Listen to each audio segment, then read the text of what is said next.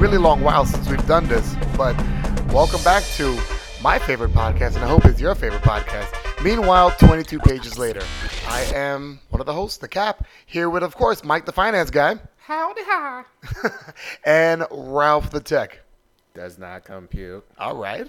And actually, we're here with a special guest. I like throwing in special guests every now and again. This guy is the reason why I even read comic books, and also he's related to me, so he's cool on multiple levels. Say what's up to Troy.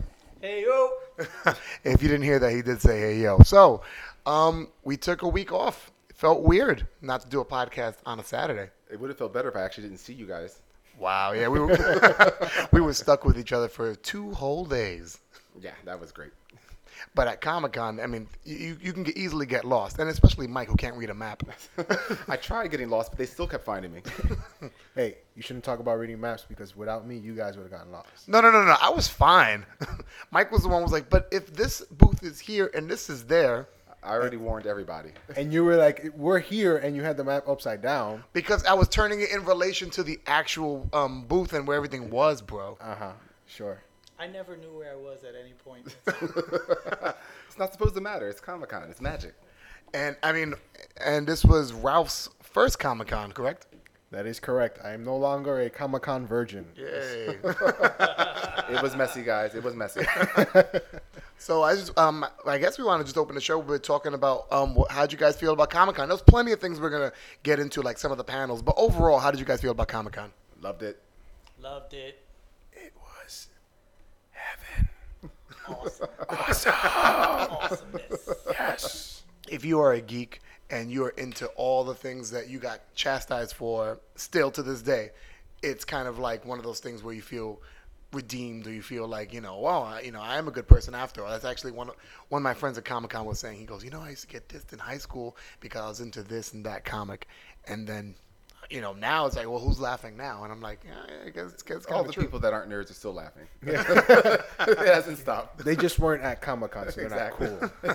They were laughing at us on the bus going down to Comic-Con. But it's funny because you see the people looking at the people going to Comic-Con. So you see people on the street watching the costume people go in, and some of them give weird phrases, and a lot of them look like, damn, I want to do that. Yeah. You definitely get those people that are like, I wonder what my friends would think if, Yeah. and what's interesting is that when you look at some of the costumes there, you're like, wow, that some of them are really creative. Yeah. Oh, yeah. Well, definitely. Like the lesbian Magneto. That was pretty fun. Or the Pimp Joker. Yeah, there were some great ones there. There really. I liked all the Punch Belly heroes that were. Oh my goodness. Punch Belly, yeah. There was nothing There but wasn't Punch as Belly. many as last year. We didn't see as many Punch Belly. No, I feel like Last year was when Troy and I went last year, I mean, it was one of those things where it was like, wow, people are dressed, whether it was attractive or just a really well done costume, it just felt like people were on their A game. We came this year. And not that people weren't on their A game, but I feel like the people who were on their A game showed up later. Yeah, well, I mean, the thing is, I didn't go to last year's, but I went on to Comic Vine to look at their New York City Comic Con pictures from this year. Mm-hmm. Accidentally, I looked at 2012. So I'm looking through these pictures, not realizing I'm in 2012, and I'm like, these costumes were great. I mean, these random pictures people they took pictures of, and I'm going, wow, I didn't see this person or that person. This was fantastic. Realized it was in 2012. Then went to 2013, and they had a lot of the same pictures that I took, and I'm going, yeah, there weren't really a lot of standouts. I mean, there were some good ones. Yeah. But just when you compare them year to year, definitely not the same. Yeah, I thought last year was significantly better. I mean, Costume-wise, yeah. costume-wise. Yeah. I remember last year we saw that girl dressed as Venom. Yes, And that was a awesome. standout. Oh, is this something And where she had like makeup halfway down? Because that's Yeah. on their site. And again, I I knew saw it that, and was. I'm I like, knew it was yeah, because I'm just it like, was a that is a standout. great looking costume, And there was some She-Hulk, I think with a Hulk also in 2012, and she looked fantastic. I mean, she really looked like She-Hulk. Like, she had that that what do you want to call it? That aerobics physique. Yeah. But then with the green paint, it worked. I mean, there were a couple of good costumes this year. Like, I mean, Mike the Finances guy's favorite costume hero, Doctor Strange, with his freaking flip phone. You would think you have the Eye of Agamotto, but you have a fucking flip phone. And he looked like when I was watching him as he was walking around the crowd, and people were asking him to take pictures, and he was like, if you must. I was like, fuck you, Doctor Strange. In your silk What's cool pajamas. is not just comic books, because I mean, last year what was very cool was the was the RV that was out in front of Comic Con. Yes. With Dale, with the guy who looked just like Dale from The Walking Dead. Oh, wow. Sitting on top of the RV, and he had various zombies. And when we walked in this year, we saw that guy who looked like Heisenberg from Breaking Bad, and I was like, I wasn't expecting that, but I was like, wow, he really does look like he cooks meth. That's the look you want. You look like a guy that cooks meth. That's a great compliment. Someone to bring home to mom. Oh, What's interesting is that this year we didn't leave the comic book. We didn't leave the Javits Center at all. No. Yeah, and what's funny is with those prices, maybe we should have. Yeah. Hey, I'll tell you that though. I had what was it? The brisket sandwich. Oh yeah, the brisket sandwich. Oh my god, it was heavenly, and the potato salad that came with it. Yeah, Mike and I had that the day before. Finger licking good. Yeah, there's some good food around there, but again, especially by Saturday, that hour wait in line for it was just a Yeah. little bit Well, long. you guys wanted to get pizza. I just hopped over to the Chinese place. There was no line. I just There's also no cats in the Don't place. remind me of the so pizza that line. should make you think about it too. Don't remind me of the pizza line. I have bad memories from that pizza line. I finished eating. I took my time too eating it, and you guys still weren't done. I was done digesting by the time you guys were sitting down. Yeah, no, it was pretty crazy around there. So yes, it was crowded, but it moved. I know Friday moved a lot better than Saturday, obviously. Yeah. Yeah. Oh, definitely. But it's funny because I think Mike had mentioned it upon us hanging out. He was saying, there wasn't as many surprises or wow factors or things revealed in this Comic Con There as weren't opposed to any. San Diego. Yeah, there weren't any. There wasn't one wow at all. There's no news of some movie that you didn't know already was coming out. There was no scenes that you haven't seen. There was just And it's not like we didn't try. I mean, Mike and I and Ralph, we all went to 3 panels Friday, right? yeah. Let me see. Panel 1 was the comic book. Oh, you didn't go to the Right, comic I book. went to the Amazing X-Men. Do you regret that? Not really, not as much as missing Kevin Smith sucking his own dick, which you guys evidently enjoyed profusely. Hey, Wait. So hold on. Kevin Smith sucking his own dick versus you with the Amazing X-Men revealing what?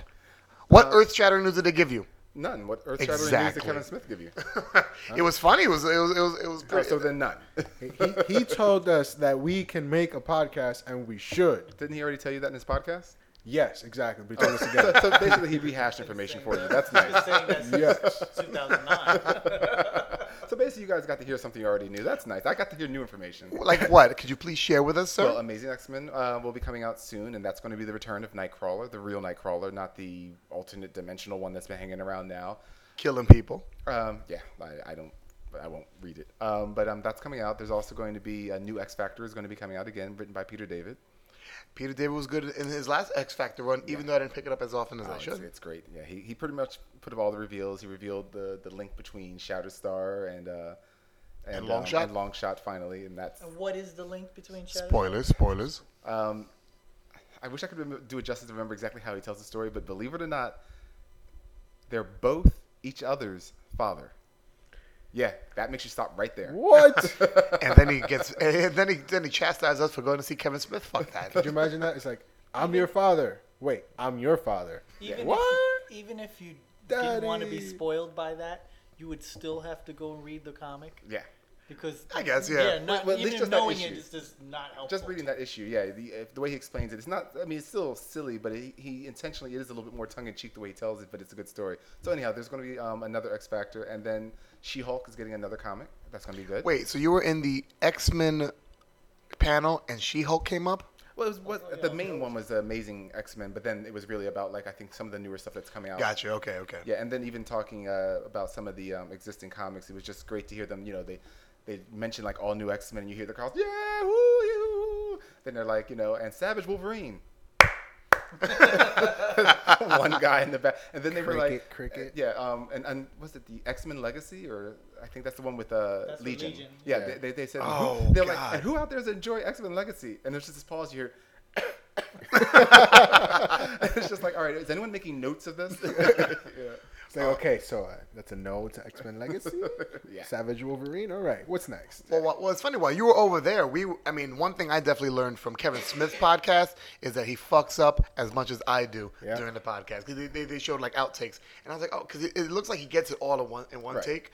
No, And he does a lot of the same stuff that I do, so I'm like, oh, okay. I So feel you're better just now. saying basically he has a better tech guy than we do. Wow. I mean, that's that not was what a I'm diss on saying. me, and it went right to you. Ouch. Wow. We didn't even go 6 claws in yet. I know, right? Oh, by the My way, God. my girlfriend heard our last podcast, and she wanted me to tell you, so I decided to tell you on the air. She said, "Fuck you, Ralph. 4 out of 8 rating for Walking Dead. My ass. Fuck you. Watch the whole series." End of quote. Wow. I'd really love to get her opinion on Once Upon a Time. Oh gosh, you tried to get me to watch that shit last night. It's a good show. Oh goodness. It's good. You It should is watch, good. you should I have watch Once Upon a testicles. I Time can't watch that show. in Wonderland. It's pretty good. You too? Hey. Oh my god. We all Wait, but have you won't good watch. taste. Wait, hold on. But at least Mike watches Walking Dead. You don't watch Walking Dead. I don't like super dramatic shows. So how's it super dramatic? I think it's like the moment you turn it on, it's dramatic. When we were watching the first episode, the first thing you see is the cop walking down the street by himself holding a gas can, and then you see the girl come out of nowhere, and it's like, little Cartoon girl, come Network for here. him. Little girl, and then Well, tell me that's not dramatic. Well, it is dramatic, but it's setting the scene. It's good stuff, man. You gotta watch it. You can't be afraid like the cap. The drama. wow. Leave me and my horror phobia alone, please. Horophobia. Horophobia. If you were that scared of or afraid of horrible things, you wouldn't be able to shave in the morning. Wow, you're just mean. You're just mean. 2 weeks, and I would thought you'd be nicer than me. No, I got a little bit of a cold. I'm a cranky bastard. now. Mike's been drinking that haterade. Yeah, Mike's been drinking the haterade the past couple of days. Very hydrated. So, just moving right along, we also went to the panel for Justice League War. Wait, hold on. Time to groan. There we go. Hey. Justice League War is basically the animated version of the first 6 issues of the new Justice League in the new 52 series. Yeah, I really wish they had brought Conroy in, but the guy, he does it all right, boys. I would've All been right. Well, instead of hearing about Justice League War, I would have been happy if they brought Kevin Conroy in just to talk about his grocery list. I would have asked him to read that. I mean, So I bought some apples, yeah, woo. some pineapples. Yeah, and the new guys, I mean, you always want to give the new guy a chance. Because, Yeah. I mean, it's hard to play Batman. It's hard to play an iconic character like that. But the guy, when you watch the footage they gave you, and you heard the voice come out of Batman's mouth, it was like, what? Yeah, I mean, he was okay as Batman. It's fine. I mean, you find enough that it's not going to bother. It's not like he sounded like Pee Wee Herman or something doing it. But what I love though is when they're interviewing him, they're like, "So how'd you like doing Batman?" "Oi, I just loved it." Didn't you? Like, what the hell? They keep finding all these. We were talking about that at Comic Con. They keep finding these foreign actors to do these American roles. Because they do it better than we do. Well, actually, Andrea Romano was saying that she actually admires the fact that like a lot of the foreigners, Yeah. do such good American accents, almost better than Americans do them. And I'm like, I don't know how that works, but okay. Yeah, but I think also part of it is, I mean, when people read, when they read script, it's hard. We speak how we speak on an everyday basis, but when you're told to act, some people's brains don't work that way, and it doesn't translate to reading a script. But they're actors. That's the whole point. Yeah, it doesn't mean all of them are very good. That means all of them would have jobs and not be waiting tables. Right, but if you're an American and you're a voice actor, you'd think you'd be able to really do a good American voice. Anybody could be a label. The bottom line is, if you're a good one, you're able to do it. And I think she's saying the better ones are, Oh yeah, and I have no just problem like with everything else in America. But he's an actual actor, not just a voice actor. that. Yeah. That's doing the. Yeah, what show was he in? He was in Terra Nova. He's in Vegas. Oh. Which Terra Nova was a great show, but it was canceled because when they ended it, they left it with this major cliffhanger. Real quick, the summary is that it's set in the future where they go to the past because apparently the future's so horrible, they have to start over at the beginning. And this is the time where where dinosaurs are around and everything. So that would be so much better. So like there's this big conspiracy, you don't know what's going on, and at the very end you see them find like this artifact that's like I think it was like part of a ship, right? But it looks like it had been there for hundreds of years. So it's like you don't even know what the hell was going on, and it just ends right there. Oh, so basically the kind of aliens had already been to Earth kind of thing, but in our millions of years ago. Yeah, but it's like a Viking piece of a Viking ship or something, but they found it in like 20-something BC. So it's like Nice. Yeah, and that 2 seconds, of moments of silence tells you how great that sounded. Yeah. But like before it got to that, the show was pretty good, and he was actually he was the lead in the show. Wow. Oh, okay. He was the father. Huh? Yeah, He's the he was guy who the plays father. Yeah, that's the new I voice saw of it Batman. coming up, so. Yeah. I mean, Justice League War it's the same kind of anime, and I try as a kid in me, anytime they try to animate a DC comic, I get kind of excited because back when I was growing up, and when a lot of you guys were growing up, well, except for Ralph's like 5, but like when we were growing up, they didn't have a lot of good animated stuff. So when I see something that's animated and they're doing it based on a comic book, I get kind of like hopeful, like okay, well maybe this will be better. Jason O'Mara is his name. Thank you, Jason O'Mara. Thank you. To me, all of it is good because I grew up with Super Friends. Yeah. So everything is superior well, to except, Super Friends. except for Superman versus Brainiac, that was horrible. Well, And Superman Doomsday. Yeah, that was horrible too. Hey, We're talking about the art, not just the movie. I The movies were somewhat horrible too. enjoyed Superman. Doomsday. Yeah, you gave Wolverine 6 claws, and you love Superman Doomsday. I don't know how you're alive. I don't even know how you're on this podcast. That's because I don't drink as much need a haterade setback. as you guys do. that's how. Yeah, you needed someone to work for free and make your website for you. There you go. And we thank Ralph for that profusely. Exactly. But yeah, Justice League War. It looks like it's gonna be the same old kind of artist. The Japanimation influenced manga style, pointy nosed Justice League, and without Aquaman. Right. Well, yeah. We'll get to that one in a second. I mean, it's the same. Like the cap said, it's the same art. It's not, I think, based particularly off of any artist. Like like for instance, like when they did the Dark Knight Returns, they tried to base it a lot more On Miller's stuff. Frank Miller's style and whatnot. This one, I think, is just more of its own because didn't Jim Lee do the Justice? Jim Lee did the Justice League Yeah, one. and this doesn't look like his artwork style, which is weird. That because his artwork style looks like it'd be very easy to replicate in animation. So I don't know why they don't do it, but anyhow, yeah, it didn't. Yeah, when you're a big wig at when you're a big wig at DC, I think you have the balls to say, you know what, nobody can imitate my style. Fuck that. Fuck that. Nobody's gonna try to do a bad Jim Lee. Fuck it. There you go. I run shit.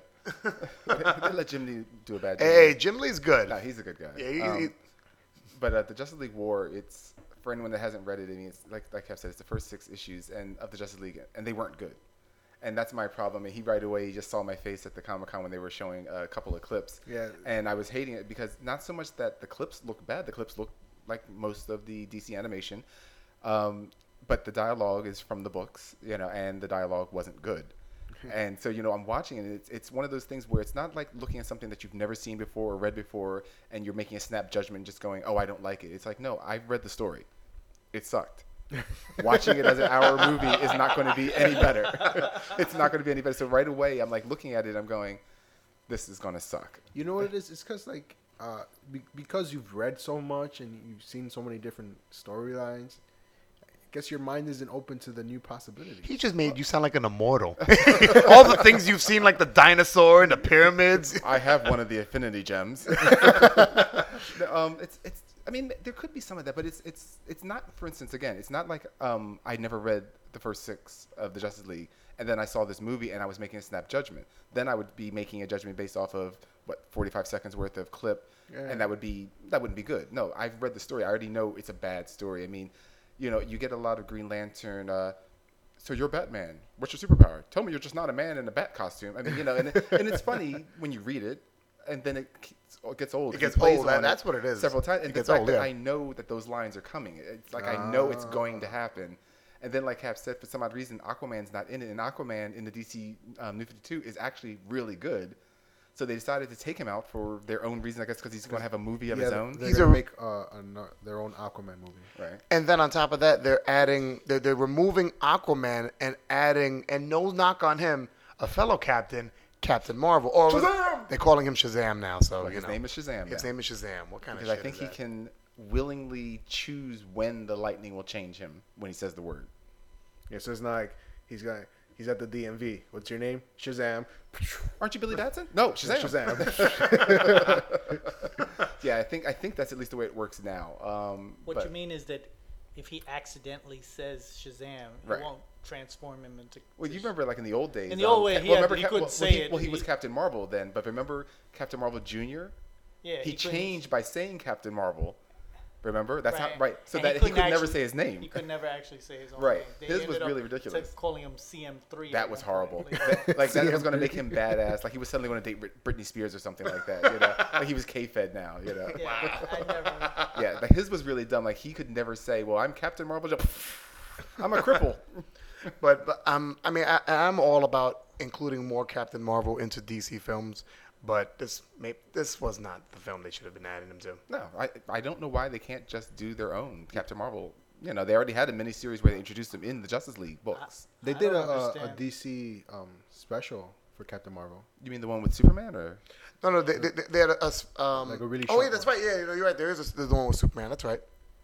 I don't understand why, if Aquaman's getting his own movie, that would preclude him from being in the Justice League movie. I agree. Because how many times has Superman and Batman have had their movies? Right. I don't see the point. Right. It No, I doesn't mean, make- it and they doesn't- didn't give us an explanation. Yeah, that didn't make. They doesn't just make hate any sense. Aquaman Well, that much. and the first fact is just like Troy's pointing out that they didn't give an explanation, and they said it as if it makes sense. You know how like when you make a statement just like that, Well, going, he's getting his own movie. Like, that answers your question. It's like, no, it doesn't. He was in this one too. The Q&A of that particular panel was quite funny, especially with the sequence guy when they talked about anybody here like Aquaman. The guy in the orange sequence comes up, yeah, and like, yeah, he's not in this movie. That was so and the horrible. Q&A was just he's funny because he had fans asking about stuff, and some of them brought up some interesting points like, why don't you make this movie? Why don't you make that movie? Right. What was the one that they said? It was a pretty good idea. What was it the Curse of the Robins? Yeah, that would be actually. That was a really good idea that fanboy said. He was like, well, why don't you do a Justice League movie or a Batman movie about the Curse of the Robins and how each one has taken on being Robin and have had a tragic end, whether it's death or whatever. And I was like, wow, that's pretty cool. Well, it'd be good, except none of them have had a tragic end. Well, Tim Drake's father died because of being Robin. And, In Did the he? old universe. Right? Did he? I don't know. I mean, seriously, that. I Oh, don't know damn. what's. I don't know. Damn what's it! This continuity. damn New 52 Right. fucking Well, up and everything. that's the problem. It's like, yeah, I mean, the kid's suggestion was great, but it's like, Jason Todd didn't die, or at least I don't think he's died in this universe, or because he wouldn't have really much of a chance. Batman's only been Batman for 6 years. So then not all 6 years have been with Robins. How Like, do you they figure at least explain one that he year. becomes Red Hood? They haven't. At least maybe. Troy? Do you read I the don't comic? think- Red Hood and the I Outlaws? don't recall them explaining, but you could explain it anyway. I mean, he could have just left being. Right, that's what I'm He could have left the assuming. role after a fallout with Batman, and then become Red. He could have left the role at a certain age, and just like Dick Grayson went on to become Nightwing, and he does. And Tim Drake and went when- on to become Right. Well, Red Robin. He was Red Robin. According to them, he's always been Red Robin. Really? Is that the way they're running it? Yeah, Oh, good Lord. yeah. That's According even to them, worse. when Tim Drake became Robin, he took on the role as Red Robin, which I absolutely hate. Because that makes no sense. makes You were the no only sense. Robin. It's not like it was going to confuse you with anybody. Right? It doesn't make any sense. It's really stupid. It's just. Oh wow, really I stupid. didn't because I don't read the Teen But getting Titans. I back read to the first three, Jason yeah. Todd, Jason Todd could conceivably have just moved on into the Yeah. new role. Well, that's why I was you know, assuming out that of they're a going to do. conflict of interest with Batman. I don't recall if he had been killed by the Joker. I think that is in continuity in the 52. I think don't it know. is, I mean- but I don't know. I think wait. Well, Actually, I did read it. Well, the Joker He- references something in the death of a yeah, of the he did family kill him, about- and he was resuscitated by the Lazarus Pit. No, that's the movie. No, that's So continuity. so they're actually taking movie continuity into the comic book now, yeah, I believe that's because exactly. the Batman and the Red Hood is how they explain that, because of course Superman Prime doesn't exist. Well, that's what I'm saying. In the New 52, the Superman Prime doesn't have anything to do with anything, so he was resuscitated by the Lazarus Pit. Oh wow, I'll have to double check on that, because like I said, in the death of the family though, I don't think the Joker mentions killing a Robin. I know he mentions beating one with a crowbar or something like that, but I don't remember if he did kill him or not. But that's one thing. But DC created New 52. They kept claiming that they were going to keep as much Batman and Green Lantern history in line, which is still impossible, but that's what they claim. Because really, like I said, there's how many Robins? There's there's 4. Grayson, Grayson, Todd, Drake, Damian. and Stephanie Miller. Stephanie Well, she is won't not count. included. No, she's not even in the She universe. She doesn't hasn't been count. reintroduced She yet. hasn't- Okay, but- she's But wait a not minute, it's only included. 4? Or I thought there was Four. 5 of them. It's four. It's four. Okay. It's 4. So with the 4 of them, you figure Batman, like I said, he's only been Batman for 6 years. He definitely didn't have a Robin in the first year. So you're talking about basically if he gets one in his second year, that only gives him 5 years to Yeah. train 4 Robins. That's basically telling you how easy it is to become Batman. If you got a year, take a year off from work, hook it with a billionaire. Or how easy it is to become a Robin. Yeah, well, there Are you you a go. kid down on your luck? Did your parents die? Well, step on over to Batman's warehouse. Your parents alive? Well, we can have one of them killed. Wow. Oh, I'm sorry, Tim. Too soon? Speaking of Robins, since we're discussing, I'm getting off track. Are they planning on killing Dick Grayson? Why do you ask? I hadn't Because heard. remember, in the old, in what was it, Infinite Crisis, or what was the one before Infinite? You mean Crisis? Crisis? Crisis. On Infinite Earths? The Yeah, original? Crisis. That the editorial mandate was originally to kill Dick Grayson off, Oh, okay. and they at the last minute they didn't. Now you see in Forever Evil they reveal his identity, and I feel like he's in jeopardy Well, again. I mean, they're going to have to undo that somehow because I mean, this is of course just opinion, not that I know of anything. It's the fan backlash, because that's the one thing. The public itself loves Dick Grayson. Yeah. Even the public that doesn't follow the comics, because that's the only That's the Robin Robin that they everybody know. knows. The only Robin that the public at large knows is Dick Grayson. So you can kill Tim and Jason and Damian as much as you want to, and in fact, I suggest it. I suggest it. I enjoy watching that. I really would. I just replay it over and over. But Dick Grayson is pretty much the one character they can't kill. I mean that would just create uproar. Well, the one thing I'll say is that, I mean, 'cause I'm glad you said in opinion, because when you said, the whole idea of, Dick Grayson being, the Robin that everybody recognizes, our generation recognizes it. A lot of because remember, I work at a school, the kids that I speak to, they talk about Tim Drake, and they're like, that's the first Robin. I'm like, no. Oh, that's really funny. You're wrong, misguided young one. Well, you figure, I mean, Nightwing has been around for over 30 years, so it does make sense. But I mean, it's just kind of weird. I guess I don't read Nightwing as much as I love Dick Grayson as Robin. I don't read Nightwing, Right. So I guess he really doesn't reference himself as being Robin very often unless it's necessary. And just But Commissioner Gordon's very well aware of that, which I always love. Yeah, because he's mentioned it. I think didn't he mention in Death of the Family, like, weren't you the first Robin? I think he Something like said that, something yeah, like yeah. that. And it's like, yeah, he knows. And I'm like, so you are very well aware that these aren't the same Robin. Yeah. You Well, know? I mean, he'd have to be. I mean, they don't all look exactly the same. No. He'd have to be able to tell. But- and he's got the little domino mask. He's not really hiding a whole lot. No, and it's like Come on. you see them getting bigger, and then all of a sudden he's super short. It's Some like, little guy shows up. oh, I'm Robin. I just, something happened. I Especially fell when into a Damien thing. showed up, because he's supposed to be like 10 or Yeah, 2. he was 8. supposed to be like 10 and a half when he shows up Oh, in yeah, this universe. The funny part, though, have to be, that the Commissioner Gordon has to just be like, so you found another child to dress up again. That's very nice. Anyhow, Two-Face is attacking. It's like, yes, SVU detectives, you want to come here real quick? don't ask, don't tell. Yeah, that's got to be pretty He creepy. solves crime. Whatever he wants to do with little boys, that's on him. Whatever. He seems to find them, like the Pied Piper. They seem happy. I'm going to use this opportunity that we're talking about Batman to segue into the third panel. You were gone for this one. Yeah. Yeah, because Ralph left early. Yeah, what did you leave at, like noon or something like that? I mean, what the I hell? left like at He 3:30. sleeps till noon and he leaves at noon. Yeah. Well, you're lucky I made it the second day because I was on my motorcycle. So I look was at able to get there on time. He was driving in like Time-ish. Nightwing. I think you even had your Nightwing shirt on, right? Or did you have the Green No, Lantern? I went He had to his Green Lantern the The next Nightwing day. I wore on Friday. Okay. But the third panel was later on in the day. Mike and I decided to stick around and listen to what Scott Snyder and Greg Capullo had to say about the Batman titles, as well as the other Bat creators that were up there. Well, I didn't miss much because according to you two, it was like another nap time. Oh my goodness! Oh, that was my nap time. I ain't gonna fucking front. I unfortunately can manage to stay awake through things and regretted it every minute that I was awake through that panel. He wished he was sleeping. All I remember then was I remember Scott Snyder introducing. Spoiler alert! Oh, this whole thing's a spoiler alert. All 5 of our listeners know that when we talk about something, it's spoiler alert By all the up way, and down. we say spoiler alert because he kept spoiling things, but he doesn't really spoil anything worth knowing. Yeah, no, you don't have to go and buy the issue now, right? Yeah. Well, Scott Snyder he talked a long time. I mean, I Too remember, long. and because usually there was like 6 or 7 panelists. There was Scott Snyder, Greg Capullo, and like 4 or 5 other writers. And I felt like Scott Snyder took a long time to break down. Right. Well, he's the golden boy now. I mean, he is the reason why people are reading the Batman title, Batman proper, and probably because of that, maybe even some of the others as well, just because the Batman's written so well. So I think he's their golden boy right now, but still, he did talk an awful long time. And the worst part is that he actually cut people off to talk about more things that he wanted to talk about, whether it was his own book or Yeah. just his opinion. I think the guy for Detective Comics was speaking, and he introduced, or was it the guy doing Talon? That's what it was. So he was suffering from Kevin Smith syndrome. Yeah, pretty much. Yeah, he was Kevin Smith in it.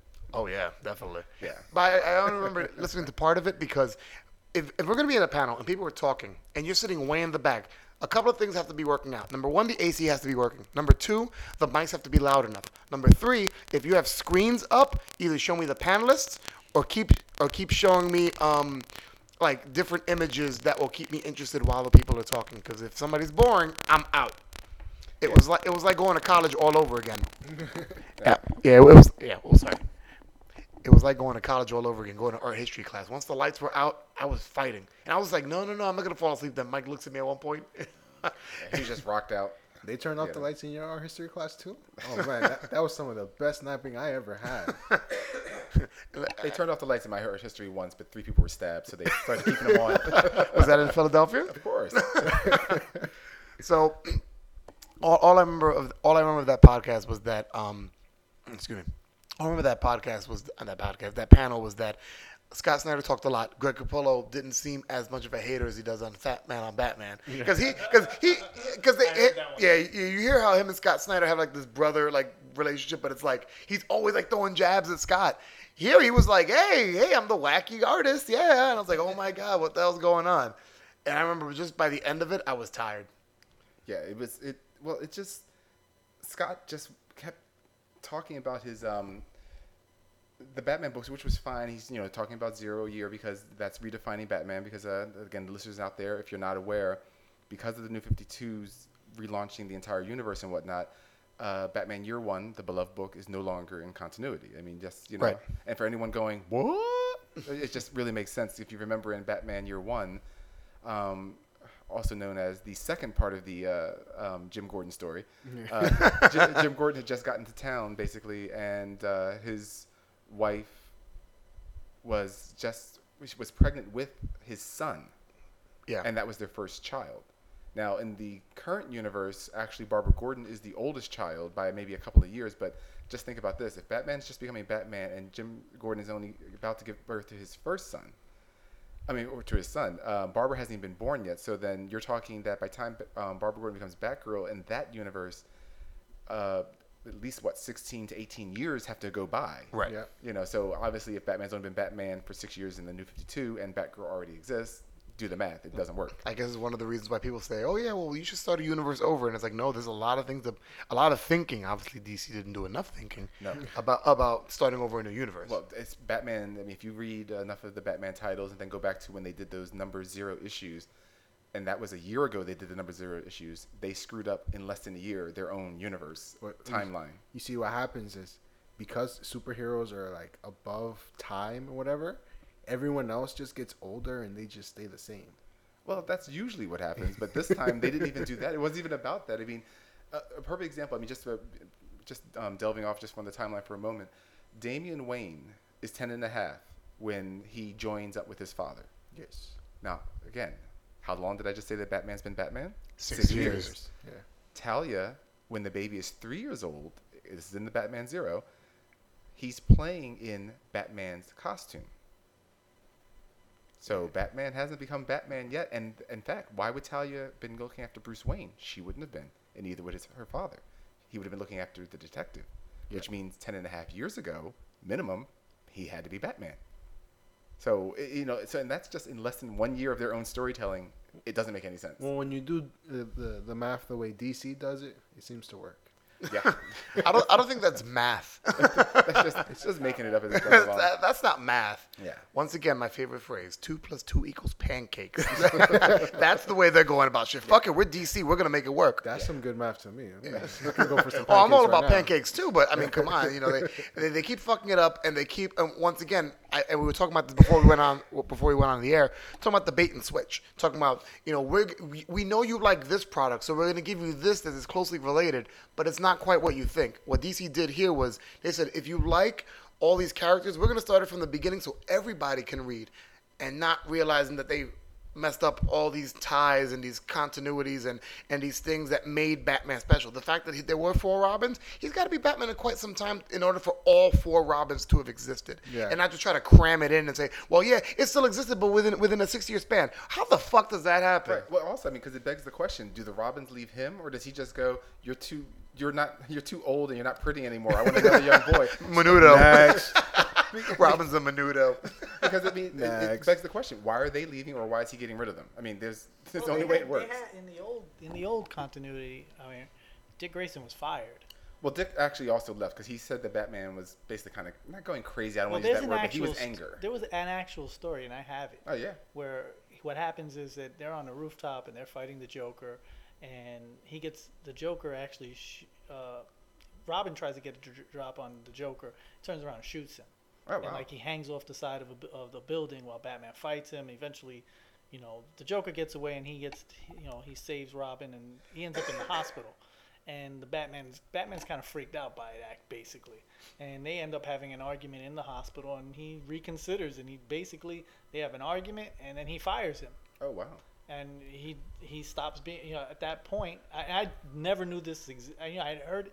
I think in Teen Titans they allude to it, but then Right. I went looking for it. Okay. And Because found it. in Teen So Titans he always seemed to give the explanation that they had a falling out. They had a falling out, Well, but I guess that's what it was. That yeah. was the falling Interesting. out. Okay. And in it's conceivable again that that's what happens. He has falling out because he has a shitty attitude. Come on, let's face it. Yeah, It's but, a- Well, but if see, you're by gonna this be- point, though, you're talking about shitty attitude. And within 6 years he has right, shitty but attitude. less than that, I mean, because again, that's 4 Robins in 6 years, and again, you're talking about maybe in 5 years that's 4 Robins. So, granted, he's not as young this time when he becomes Robin, at least from the pictures, but he's still The 6 isn't- years is ridiculous. Right, right, exactly. I It's mean, just still, ridiculous. it's- You it's- could it's you still could explain basically- getting rid of the 4 because Dick Grayson gets fired, the other Jason Todd gets killed. right.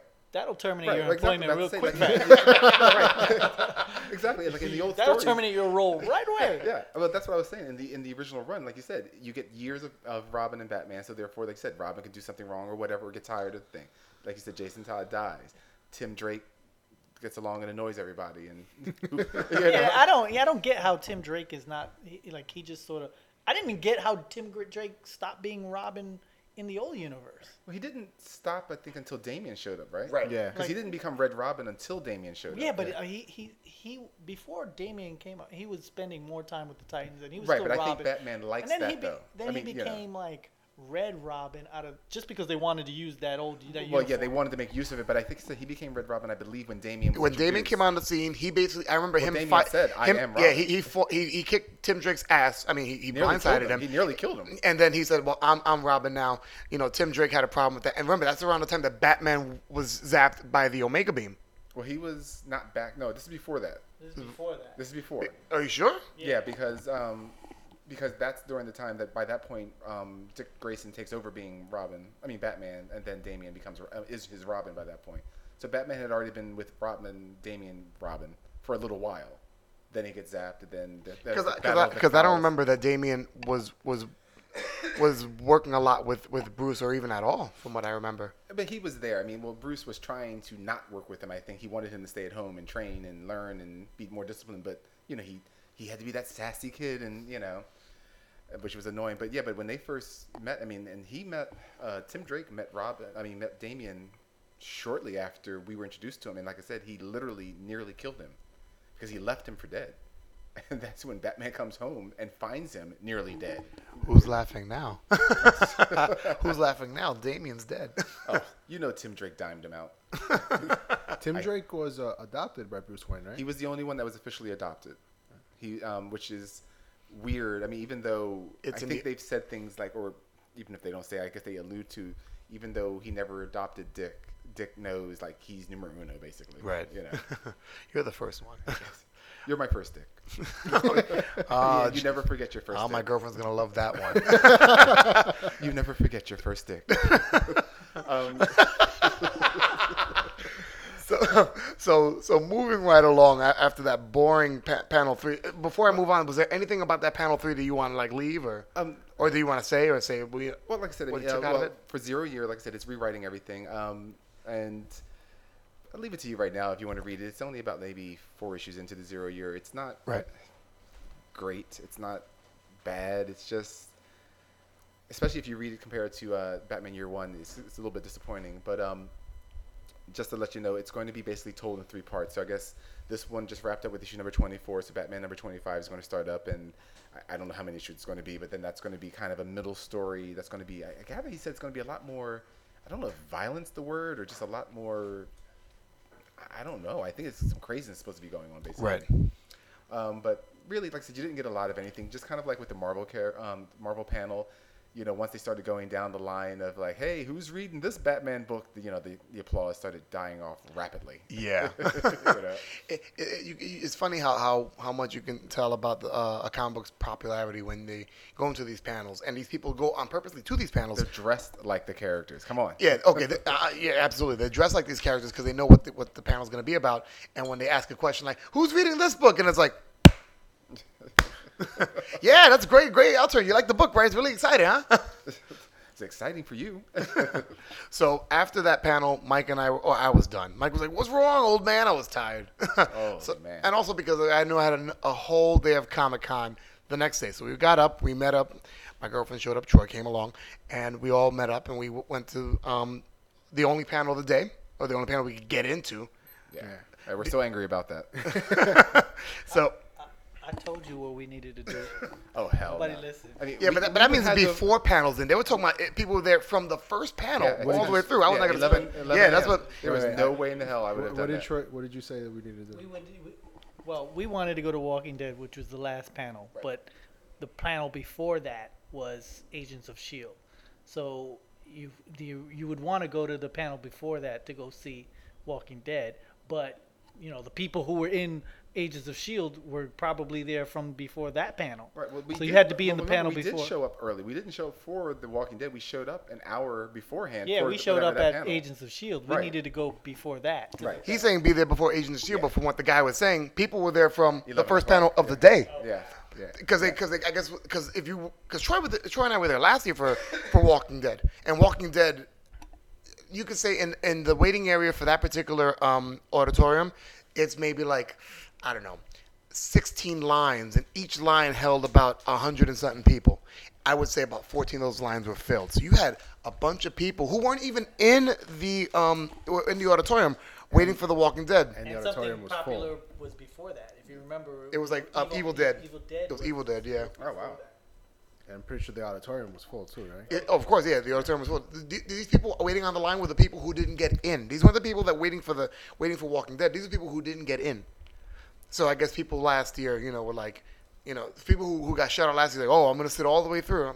I couldn't do that. And because we know that we have such great reach, with our podcast, I'd like to say out to all the people at ReedPop that host the New York Comic Con, you need to rethink the way you do your panels. I mean, I don't know if still leave it first come, first serve if you want. Maybe tie it in with a online thing, but if nothing else, you pick up a stub, first come, first serve, and you must leave the panel, and the next people can come in. And I was talking about that with somebody at the other job. I was talking about how I didn't like the system, and somebody mentioned, well, that's why they have the VIP reserved. That's a thing you can buy on your really? yeah.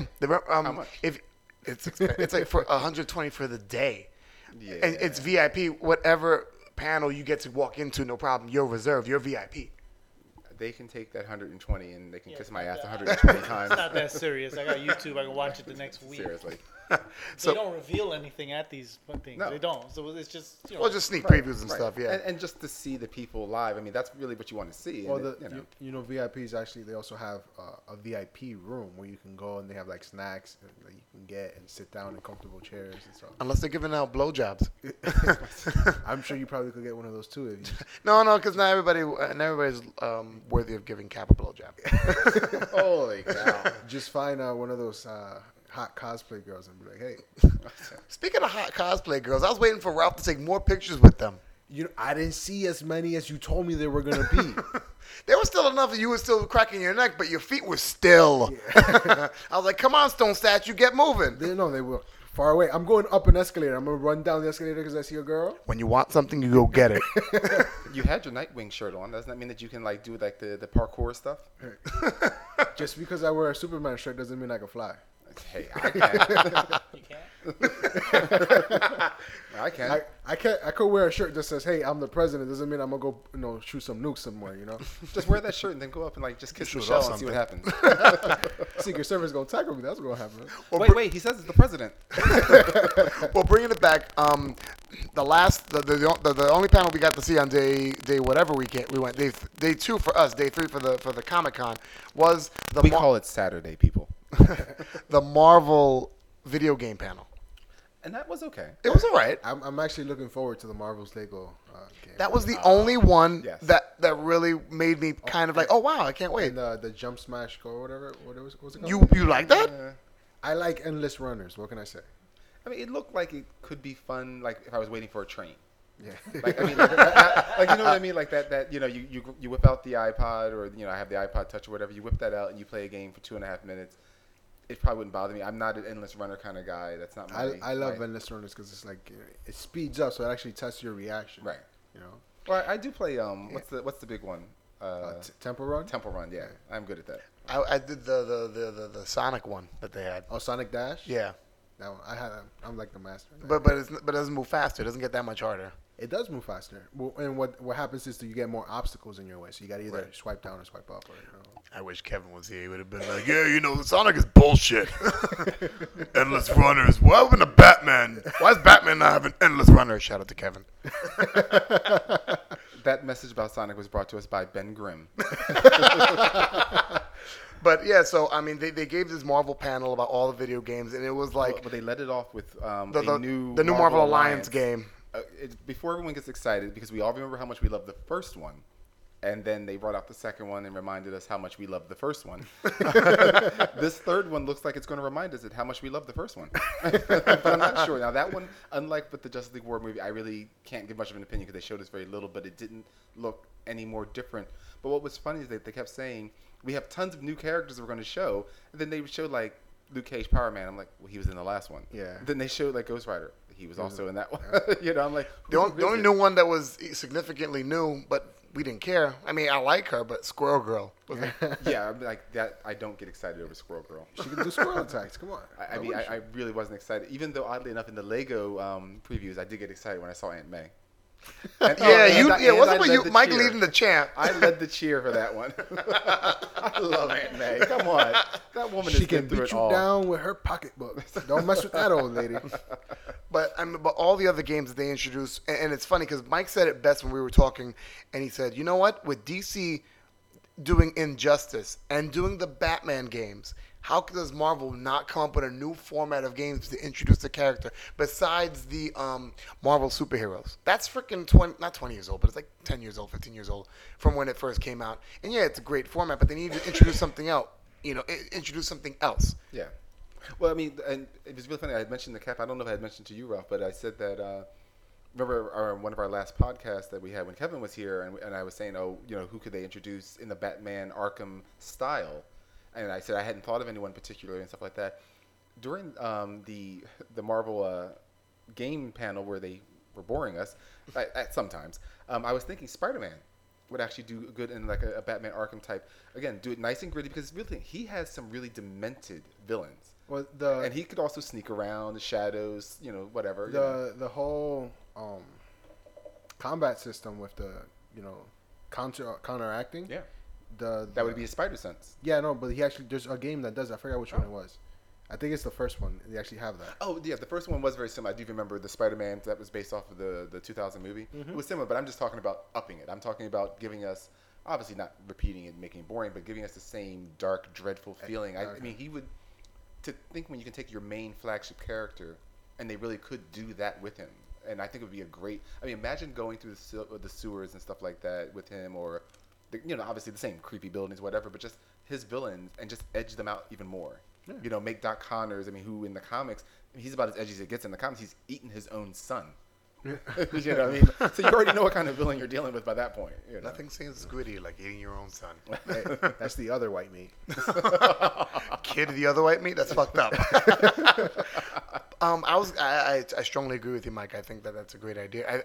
I think one of the things about what Marvel hasn't done is exactly what you said, make it darker. Because think about DC's two big games. They're both darker games. You have the Batman, now the trilogy, now with Origins coming out.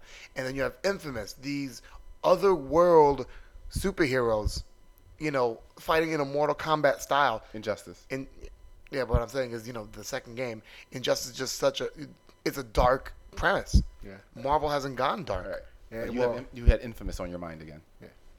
Shh. I have never played the game, but evidently it's really good. it is really good, but they shouldn't make these games too dark because then you will have Cap in the corner, so gonna stop us. Wow. Oh, I'm sorry. You like everything, so you probably that was a great character, Six Claws. Hey, That was all I'm great. saying, I wouldn't be scared to go to the blackout haunted house downtown. Wow. I ain't fuck with the blackout haunted house. Fuck that. They're allowed to touch me and grab me and the fuck out of here. Hell no. I am not afraid to own that. Oh, please. It's no different than going to church. Oh, did I say that? I don't know what churches you went to in Philly. All right, so that's basically the panels that we kind of, saw for the past 2 days of Comic-Con. And actually, the second day, we actually went down Artist Row. Yeah, that was cool. We met Mike's friend. He was there. Matt Triano, excellent artist. Excellent. Read Sherlock Holmes and the Demon of Liverpool. It's by, who is that by? It's by Dynamite Comics. He's already done all 6 issues of that one. And he did the Lone Ranger Annual, right? He did the Lone Ranger Annual, which I have to pick up and get that. And he's a cool guy in general, for all those that are listening. It was definitely a good. It's great to talk with the people who create the stuff and just hear what they got to say, especially because you only know them by their pencils. You only know them by their expression of artwork. Yeah. You don't know them by who they are as people. And some of them are cool and some of them are kind of douchey, but it's kind of fun to kind of see how each of them are different. Yeah. Well, we didn't have any bad experiences, did we? No. I don't think so. I mean, I'm trying to think. We didn't stay too long at Humberto Ramos' table, so you God. didn't have a little fit. Hey, it's funny because there's a part of me that was like, who will Mike kill first? Humberto Ramos or Greg Capullo? And Greg wasn't there. Capullo kept trying to shut up Scott Snyder, so he actually, he earned some points in my book there during that panel. But Humberto Ramos, it was funny because he's sitting down and we looked at each other, I think, and you just heard that Western, that. Mike's also assuming that he looked tough in that interaction. That was the showdown in Mike's mind. Well, I remember looked great. another cool thing that we saw at Comic-Con was Mike's body double. Who? The Superman guy with the padded costume. Oh my God.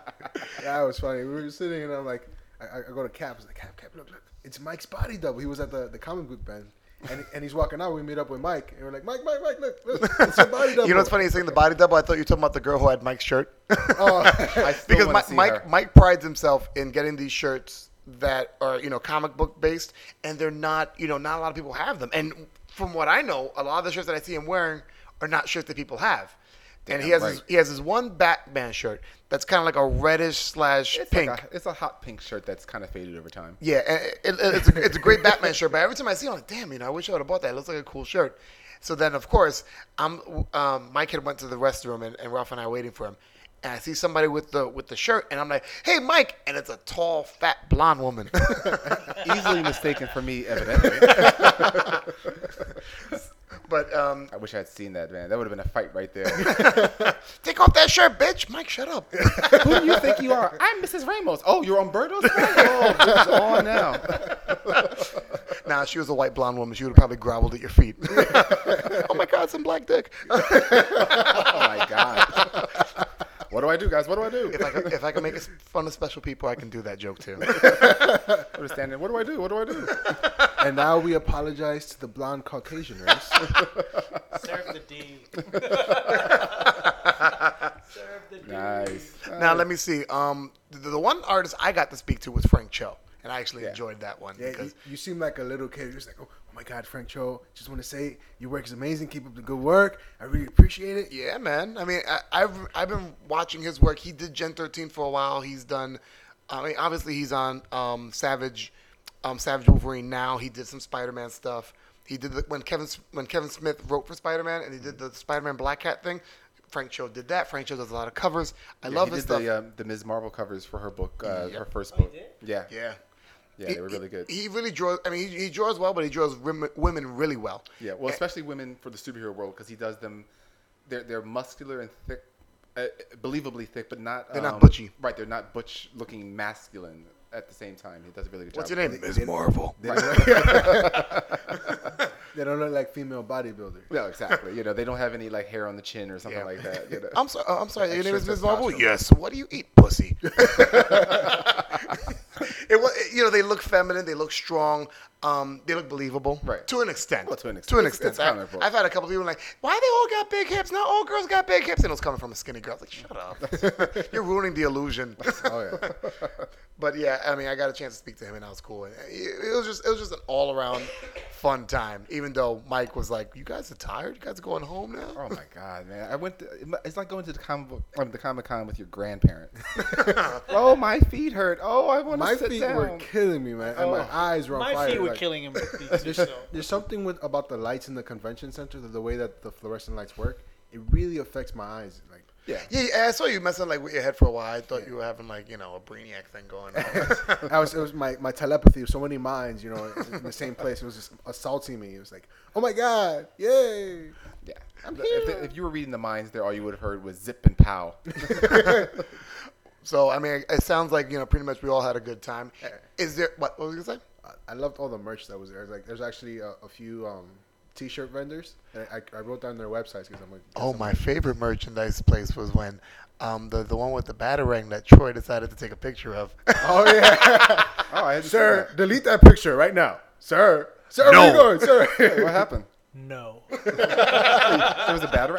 Troy, could you retell the story, please? I took a picture. There was a guy who had a case, and he had some knives and and there was a batarang in there. Okay. So I took a picture of the batarang and the knives, and he got bent out of shape, and he was like, "Could you delete that picture?" And I just looked directly in his face and said, "No, What are you going not to do? artwork." Yeah, exactly. What was he bent out of shape? And he looked at me like he was really upset. I was like, "You better stay behind that little counter. Fuck you You know up." what he's saying to himself? He's like, "You do understand, sir? There are 2 batarangs and only one's in the case." He would have put that. I would have beat his little ass. I was looking at him like he's crazy. I was laughing. I was like, I turned my back for a second. I mean, I will fuck you. I was like, oh, here we go. Yeah, it was close to being on. Troy seldomly has those moments, but when he did it, it was classic. It was awesome. That's too funny. It's funny because also like the guy right across from him was selling the same stuff, and people were taking pictures of his stuff. And you can see him going crazy. Yeah. Maybe he stole it. It's like, oh, I can't be caught. But weird thing though is like you can't bring weapons into the convention center, but they sell them there. No, but what was funny is read the comic book guide, the Javits guide. It said that you're not supposed to bring weapons in, and they're not supposed to sell things that can harm people. So I found it kind of interesting that these things were not banned or whatever, because it says in the Right. New York in the comic book in the Comic-Con guide, it says you can't do this, you can't do this, you can't sell anything Oh, that that's could be a interesting. weapon. Maybe they were selling katanas and freaking Yeah, right? machetes, and they did not look dull to me. I mean, like Oh.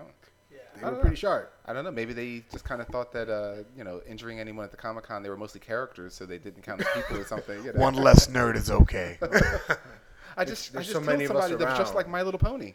And did you notice how many guys are just like My Yeah, Little what's Pony? up with that? There Bro, is- Even though I hear the there's show, something- I hear the show is funny, but I mean, the show, a but male also contingent. the comic book has been bronies. selling like crazy. bronies. Yeah, they're calling them bronies. I don't. I didn't even notice. I Yeah. can't. I can't. Bronies. Well, in one of the panels we went to, there was a guy dressed as My Little Pony.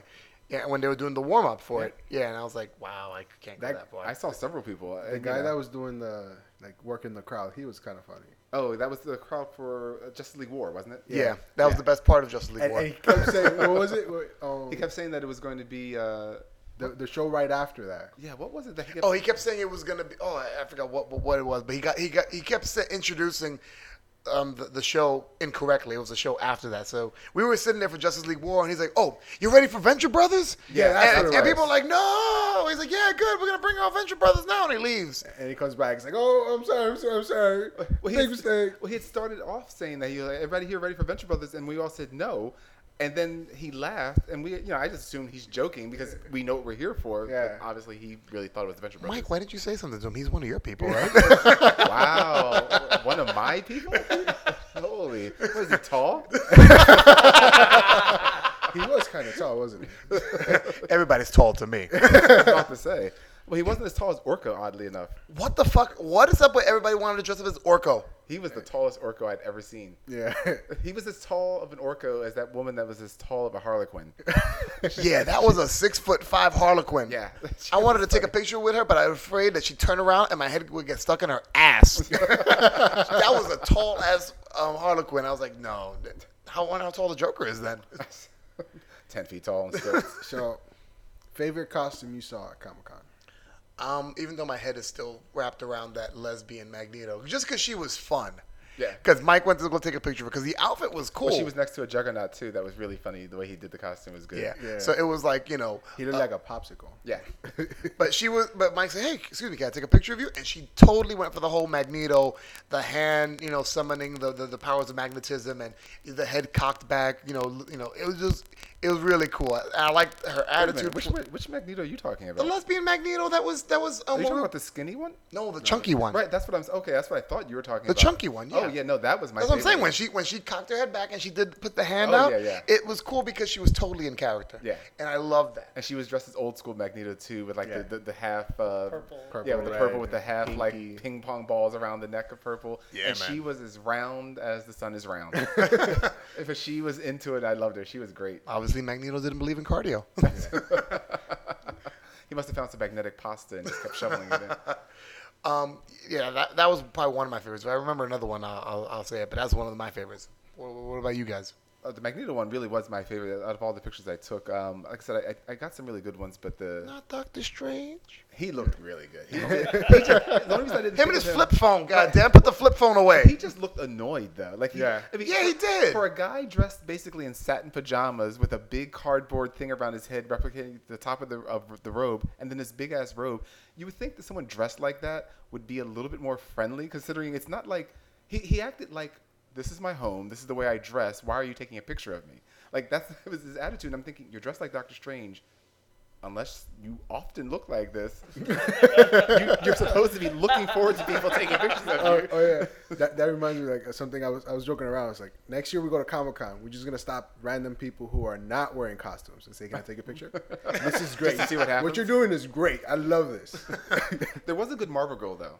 Yeah. I think Troy, you spotted her Yeah, first. she Yeah, was she my had favorite. she had The the one with the green red Marvel hair. Girl mini dress with the yellow mask. She looked really good. She was my favorite. She was sandwiched between those two fat rogues. Yeah, I remember that. Yeah. My favorite costume was that the Molotov cocktease, Oh, the Oh, Molotov cocktails. Molotov Yeah. cocktails. Yeah, but That she was needed to funny. eat a little bit. especially when she turned around. Oh my god, that costume! That wasn't even crack by that point. That was a Grand Canyon opening. Try explaining that to your girlfriend. My girlfriend's there, and we're all walking away. And she goes, and she's seen Venture Brothers once or twice. So she knew the character, but she had totally forgot. She goes, "Who's that again?" I go, "Oh, that's Coxie." She's like, "What?" I was like, "Please, somebody else explain it." It's a character, not an opinion. Though the worst one was possibly that Storm that was sitting across from us in the second panel. Holy man, she looked like like when 5 like big hurricanes come together and make one gigantic storm. And you know what? Let me say this: if you're big, you're small, whatever, Comic Con's meant to express yourself And she and have did. fun. And I'm with that. I just feel like sometimes when you express yourself, you need to take note on what things really, really compliment you. Yeah, I mean that it was the first time I think I'd seen black that actually didn't thin. It was the most non-thinning black costume I'd ever seen. Which one of you guys said that was Precious Storm? That wasn't me. That was probably me. That was probably That was me. probably Mike. Yeah. That was probably me. Wow. Because there was another one that I was like, oh look, it's Precious. I don't remember what it was, but yeah, she was rather large. And again, like I said, hey, everybody loved themselves, and that. For that, I do have respect for, like the Cap just said, though. There is a time where you can still love yourself, but then go, maybe. I mean, and not just like the really large one. I mean, there were a lot of girls there that I get that it's a superheroes, and the superheroes, especially the women, are very scantily dressed. We get that. But, you can still wear the bikini-like shorts, but maybe you should put tights on, because there was a lot of cottage cheese hanging out around there. It was like a diet or specials platter going on.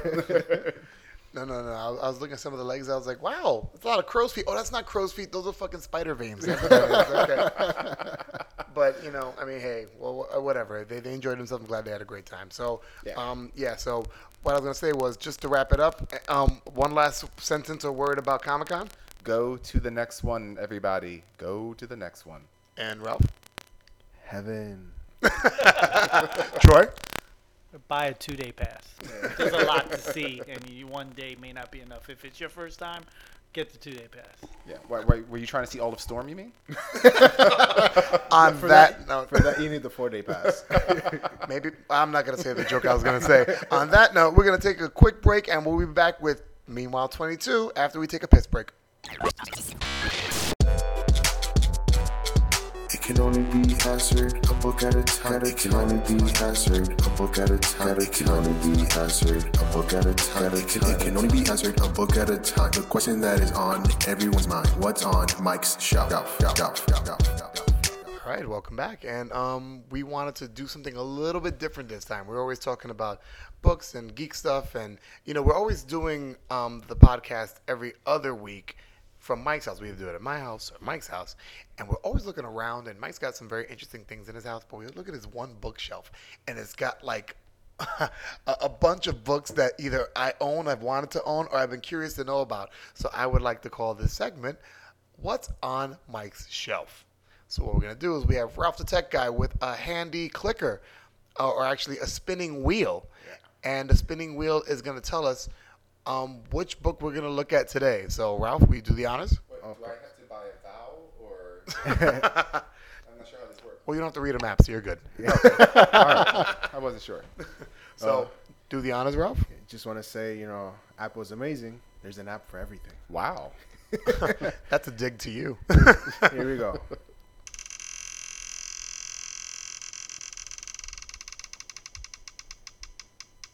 Wow, that's slow as hell. I'm beginning to feel like I'm on The Price is Right. There we go. Book number 40. Book number 40. Okay, and that book 40. will be... That book would be The Tick, the complete Edlund collection. Wow, I didn't even think that was a real comic book.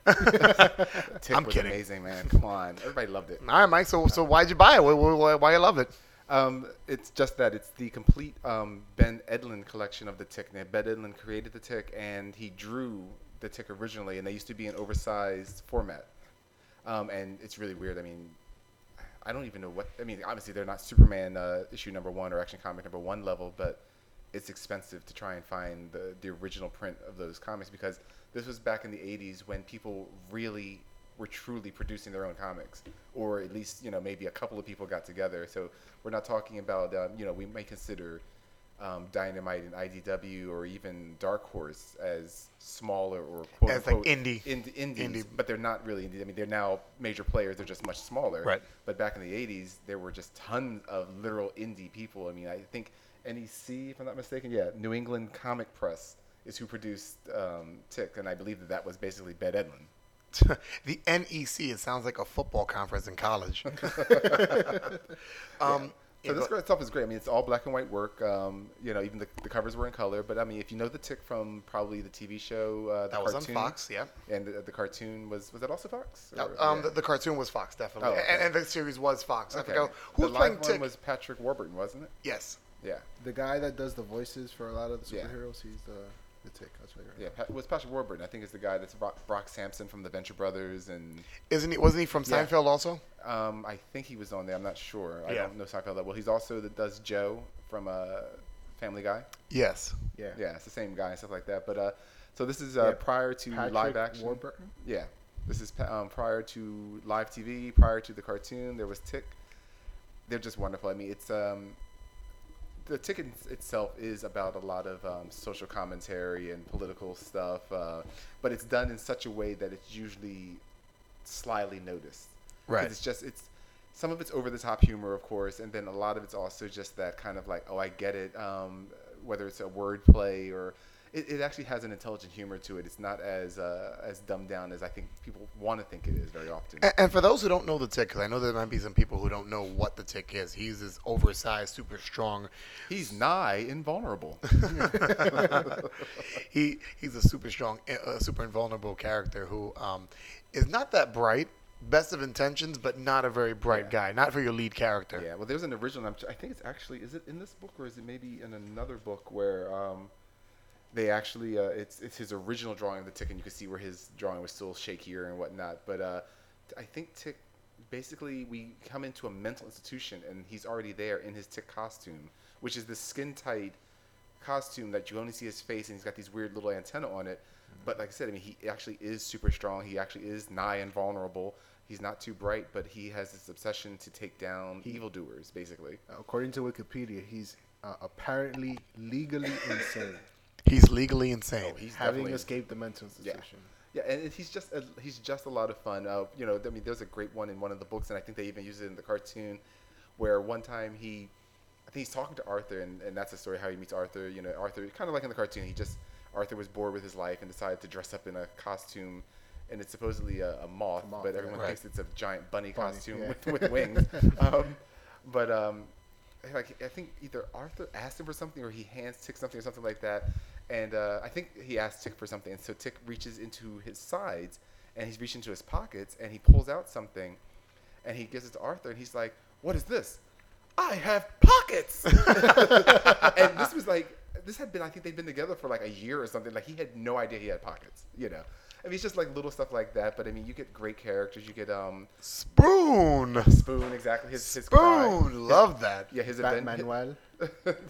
Batmanuel, but Batmanuel was American Made. Yeah, American. I'm trying to think though. I think Batmanuel was the TV show, and the cartoon was Deflator Mouse, but I forget what it was in the comic book. I think he had another name in the comic book. Okay. Because American Made. Well, American Made was supposed to be Wonder Woman, for those who don't know. He Right. did. He spoofed a lot of characters. He spoofed a lot of characters, and in ways where it was, it was spoofed by that particular character. It wasn't like, oh yeah, it's kind of like this character. No, it was this character just slightly changed and named differently, but the name is such a reference to the original name, and it was just, it's funny because it's like, oh, it's so obvious, but it's fun to watch and fun to read. I think Deflator Mouse is German for like the field mouse or something like that, or the church mouse or something like that, But he in the comic book they had Clark Oppenheimer, which was Clark Kent, and he's the super guy or the super cape guy or something like that, and it's just great because the Tick won't leave him alone, and it keeps attempting to blow his secret identity, and so Clark actually despises and tries to kill the Tick several different times. It's just a wonderful time, and just the little bits that Ben Edlund would draw into his books. It's just complete fun. I love the four-legged man, who actually has 4 legs, and his thing is he runs faster than 10 fast men. Well, what's funny is because this particular book on your shelf is a very comic book. It's like it's not like a serious comic book. It's meant to be kind of fun, and Yeah. kind of like Megaton Man. Yeah, Megaton Man was great. I own issues Yeah, of that. Megaton Man was absolutely great. He was another character that anyone and that's probably very few people out there that have actually seen Megaton Man. Imagine the old comic book type drawings that were drawn for fun, not like old superhero comics. He's this misshapen guy that probably has like a 20-inch waist and a shoulder width of like 6 feet. I mean, and all muscle in between with these little skinny but muscular legs. Now, I mean, imagine that. That's not normal. That's not the way all the people are drawn. Only he's drawn that way, which means Megaton Man, who's in a costume with a mask, is drawn exactly the same way. And the best part about it is that Megaton Man's secret identity, again, is a reporter, just like Clark Kent's kind of identity, and he thinks that nobody knows who he is. So every time something will attack and he's in his reporter disguise, he's at the office, and you get the Perry White and the Lois Lane and the Jimmy Olsen type characters. They're just like, oh my God, there's a meteor coming down, and we need Megaton Man here right now. And everyone just looks at him. And he's in his suit with his hat on, and he's looking back at them going, wow, it does look like a job for Megaton Man. I hope he arrives soon. Maybe I should just go get coffee for everybody. And they're like, can't you just turn into Megaton Man and save the day? And he's like, I'm not Megaton Man. And it's just so much fun. And the Tick is the same kind of fun, I assume. Yeah, well, the Tick, like I said, has a lot more intellectual humor, perhaps, to it in its own sense. Megaton Man is definitely, it's there for the fun. It's there for the fart joke kind of things. There was the Invisible Woman, I think, was in the Megaton Man, but she was called the See-Through Girl, and all she could really do was just make her clothes disappear. Which would distract the villains, and then they would be attacked, That's the Invisible Woman I like. Especially if it was Jessica Alba pre-pregnancy. Yeah. But definitely, the Tick, the complete Ben Edlund collection is really great. It's 424 pages. It's just a lot of fun. It's got a lot of stuff in it. And if anyone's wondering, Ben Edlund is also behind the Supernatural television show. Yeah, I remember you telling me that. That's right. So for those people that think they know him, they don't know him. All right, so there you have it. A quick trip to Mike's bookshelf. We'll be visiting that periodically, seeing what goodies we can find.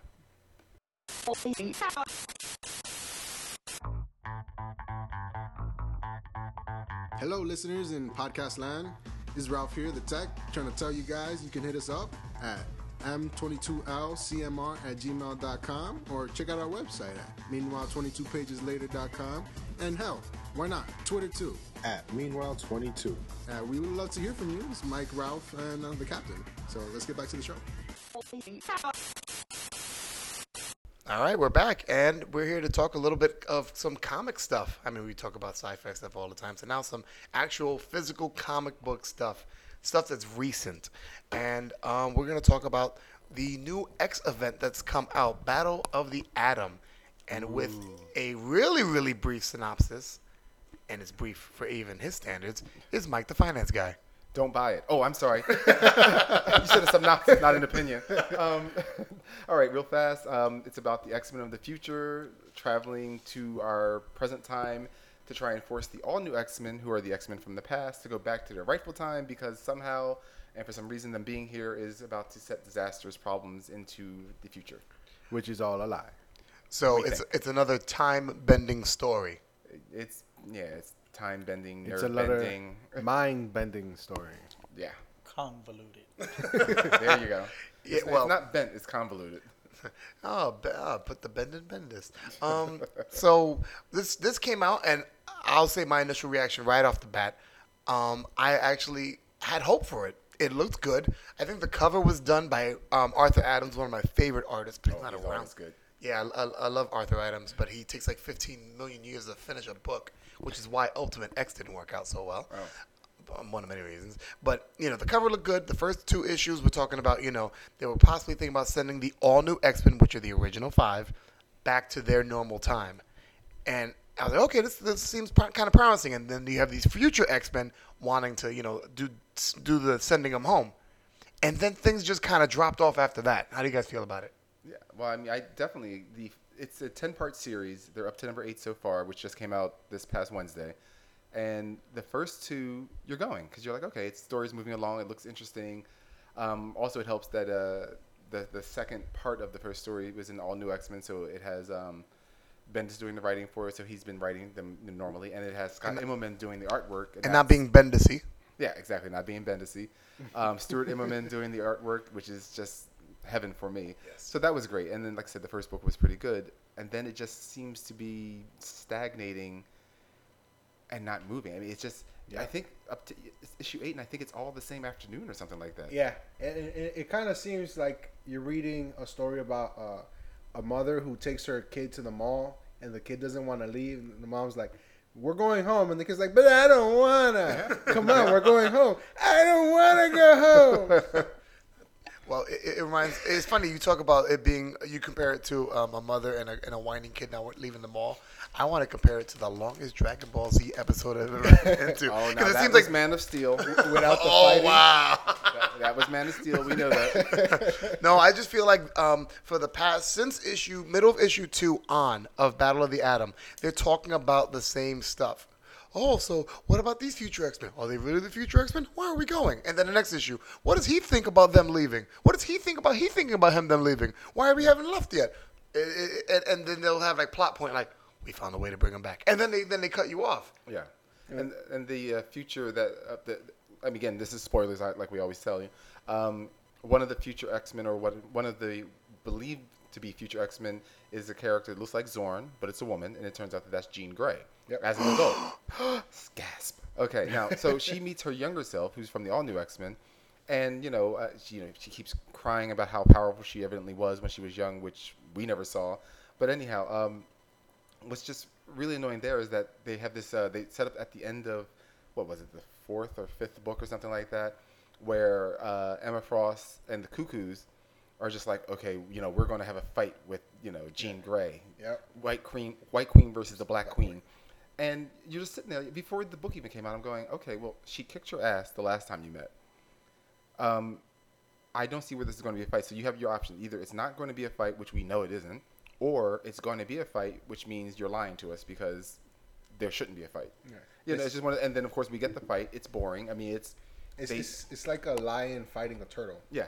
So, we just see, the Zorn Jean Grey standing still, and the Emma and the Cuckoos and the young Jean Grey standing still. And I'm like, when you have a battle of people just standing around looking at each other, and the people there are commenting on that, it's about that interesting. Yeah. I mean, I want to see swirling image, lines and colors. I want to see astral forms that look nothing like what they should look like. Like when Like Yu-Gi-Oh. yeah. Well, I have a question. What's that? What we got? What's up, Troy? Future Jean Grey is badass enough to beat the Stepford kids and the White Queen Right. simultaneously Right. in one fight. But she can't be herself. But she can't beat her younger self who Right. doesn't, who is not experienced with her powers. Exactly. Please explain that shit to me. Yeah. No, How, there's and then none. and then they do explain it to well, you. yeah. She's frail at this point, so now she's No. Here's the thing though. The whole plan is to send them back. She doesn't want to kill herself. well. She doesn't. So she didn't kill the other ones. She didn't have to kill them to defeat them. She knocked the other ones Yeah, out. but she doesn't. I'm pretty sure she probably did some kind of permanent damage. or No, something, no, you she know? doesn't. No, they're not Please. gonna have us. Please, damage. Emma Frost is going to be brand new in the next issue. So are those little Stepford girls. Well, There's act- not going to be a actually- problem with Actually, them. what you're saying, Troy, scares me. It won't surprise me if Emma's somehow her powers get fixed because of fighting Jean Grey or something like that. Wouldn't even surprise me. Jean one Grey problem would be she lit the solved. pilot light for Emma Frost. Exactly. Sounds like an action figure.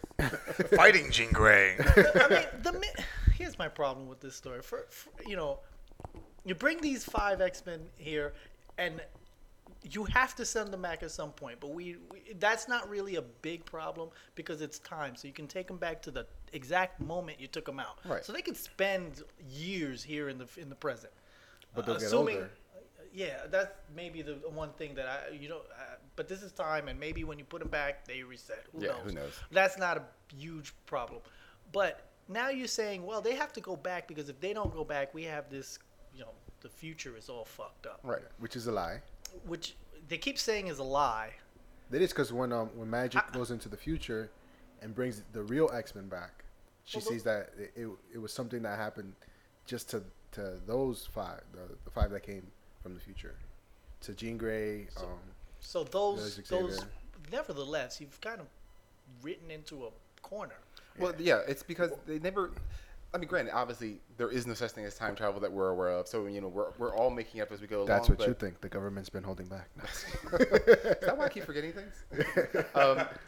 Since there is no real timeline, time travel, you have to kind of make it up as you go along. But you at least then have to set rules of time travel and then follow them. Exactly. Which, exactly. for instance, That's like what I'm when trying to that get at, issue, a couple of issues ago, when young Cyclops almost died and the adult Cyclops disappeared. Yeah. Okay, fine. So now you've now established that this truly is the Cyclops of the same timeline. Right. Now, the only problem with that is if the young Cyclops died, and the old Cyclops wouldn't just disappear and things would be as normal. The whole teams that are set up and around there and seeing the battle would have then been put wherever they would be in time. In other words, Yeah. if the young Cyclops never existed, Emma Frost would have no reason to have joined the X-Men because she would never have fallen in love with Cyclops. Yep. Therefore, the Uncanny X-Men team would never have existed, et cetera, et cetera, et cetera. So in Oh, other now words, you're just taking it right. too far back. Well, I'm going I into just- what they're trying to say. In other words, you can't If those you are can't rules, you yeah. can't play with time and then ignore it in your own book. I guess you know? could say that it was starting. It started with Scott, so like the rest were domino effect. Right. It's very possible, but, But you since they know. brought him back, you didn't see that. Right. But there's also now in the current issue, you see that Beast and Jean Grey are trying to send them back, and they're wondering why it's not working. The time cube is working fine. They even send back what's this guy's name? Rain? Was Wolverine's son? Yeah. Oh yeah. And he sees Xavier. He sees Xavier. He goes back in time and it's like, oh, apparently because they've been out of the time stream for so long, they've created such a paradox where they exist out of time. Oh, yes. So now, what's going on with that? Oh, I guess that'll also exactly make sure where that they I'm can't headed with age that. now. That's a good way for them not to age if they're out of time. Yeah. Yeah.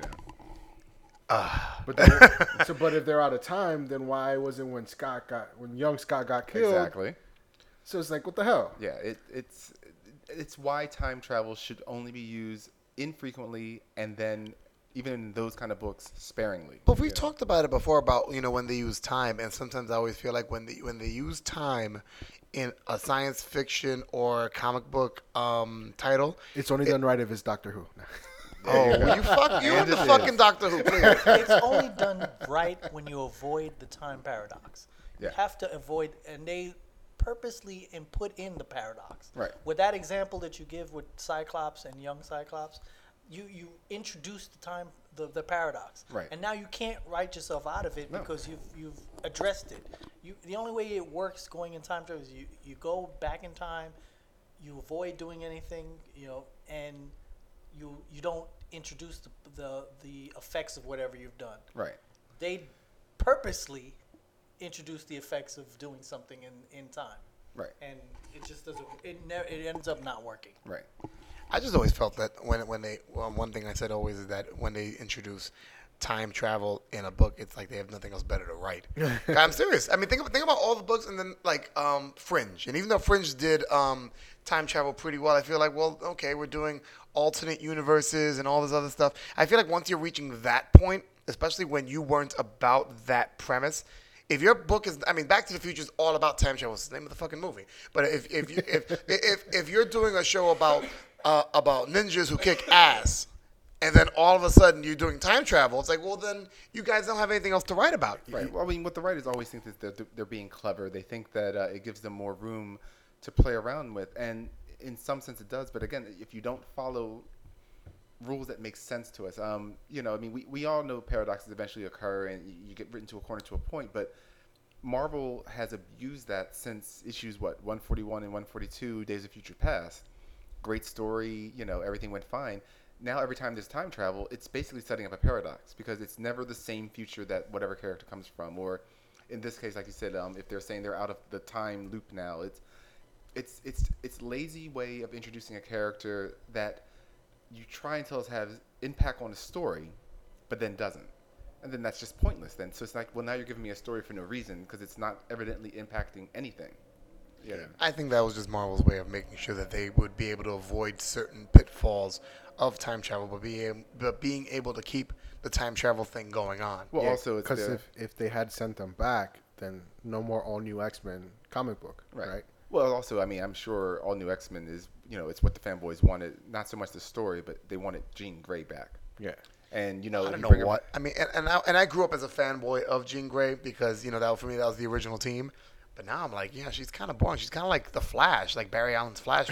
I love Barry Allen, in the beginning, but Barry they've Allen done- Flash it was like he's a Flash and that's what he is, and he's a cop. That's what he is. You know, they didn't have all this backstory. That was it. Jeff Loeb who wrote that, or I think so. I'm not sure. thank you. Oh, it's Mark Wade, Wade. okay. Yeah. You know that added that dimension to Barry. Wade wrote the Wally West. I'm sorry. Troy said that Mark Wade wrote the Wally West, but the bottom line is that Barry Allen was rewritten and they gave him a background. I feel like with Jean Grey, she's kind of, you know, I mean, dull and all. She was like Cyclops' arm piece until she became the Phoenix. She was not interesting. Well, in the all new X-Men, I mean, at least even though this is the younger Jean Grey, they are writing her with at least some personality because before all she was, oh, I like Scott. I wonder if he feels the same about me. Oh, Sentinel's attacking. You know, that was pretty much all she ever did. I don't agree with that. Well, I mean, if you go back to the original X-Men, I mean, if you go back to the original, but she existed beyond that first run. She was part of the early X-Men when they were revived. right, I but mean, that's right. But even then, her, and this is again where I credit, and this is where the problem comes with the fanboys is that she was just, woe is me, I like Scott, does he like me? Then when, like Troy's saying, when the all new X-Men were created, this is talking about when Wolverine and Storm and all those guys were brought in, she was soon after, because remember she quit the team to go back to college. And then she got drawn in on the mission, and then she ends up basically becoming Phoenix soon after that. Right. So that now with becoming Phoenix, her personality, she ended up becoming interesting. She had personality because she had power and whatnot.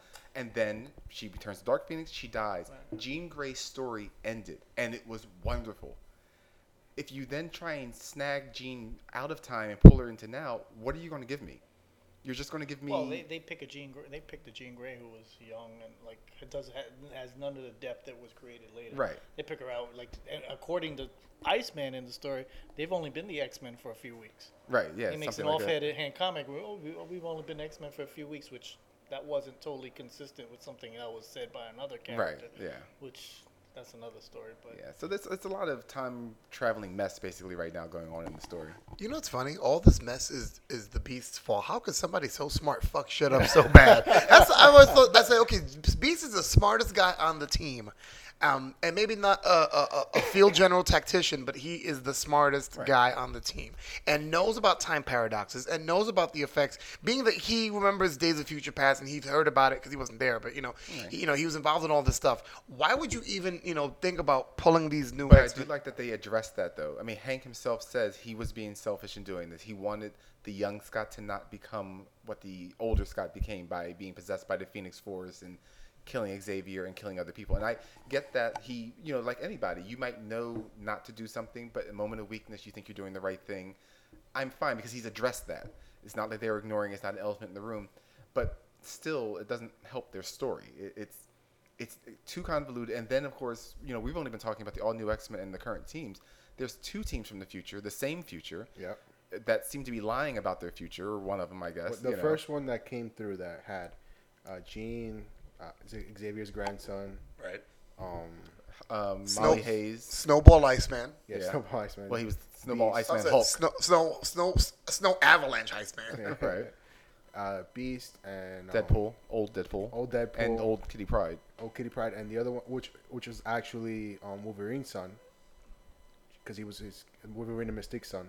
Rain was. Oh, right. I'm sorry. Yes. Right. Because he was disguised. By the way, Kitty Pryde looked like a Lily Tomlin. Anyway, keep going. So they're the ones that were lying about their future, saying that that it was a mess and that they have to send them back right now or else it'd be bad. And then that's when young Jean freaks out and she's like, I can't read their minds. This doesn't seem true.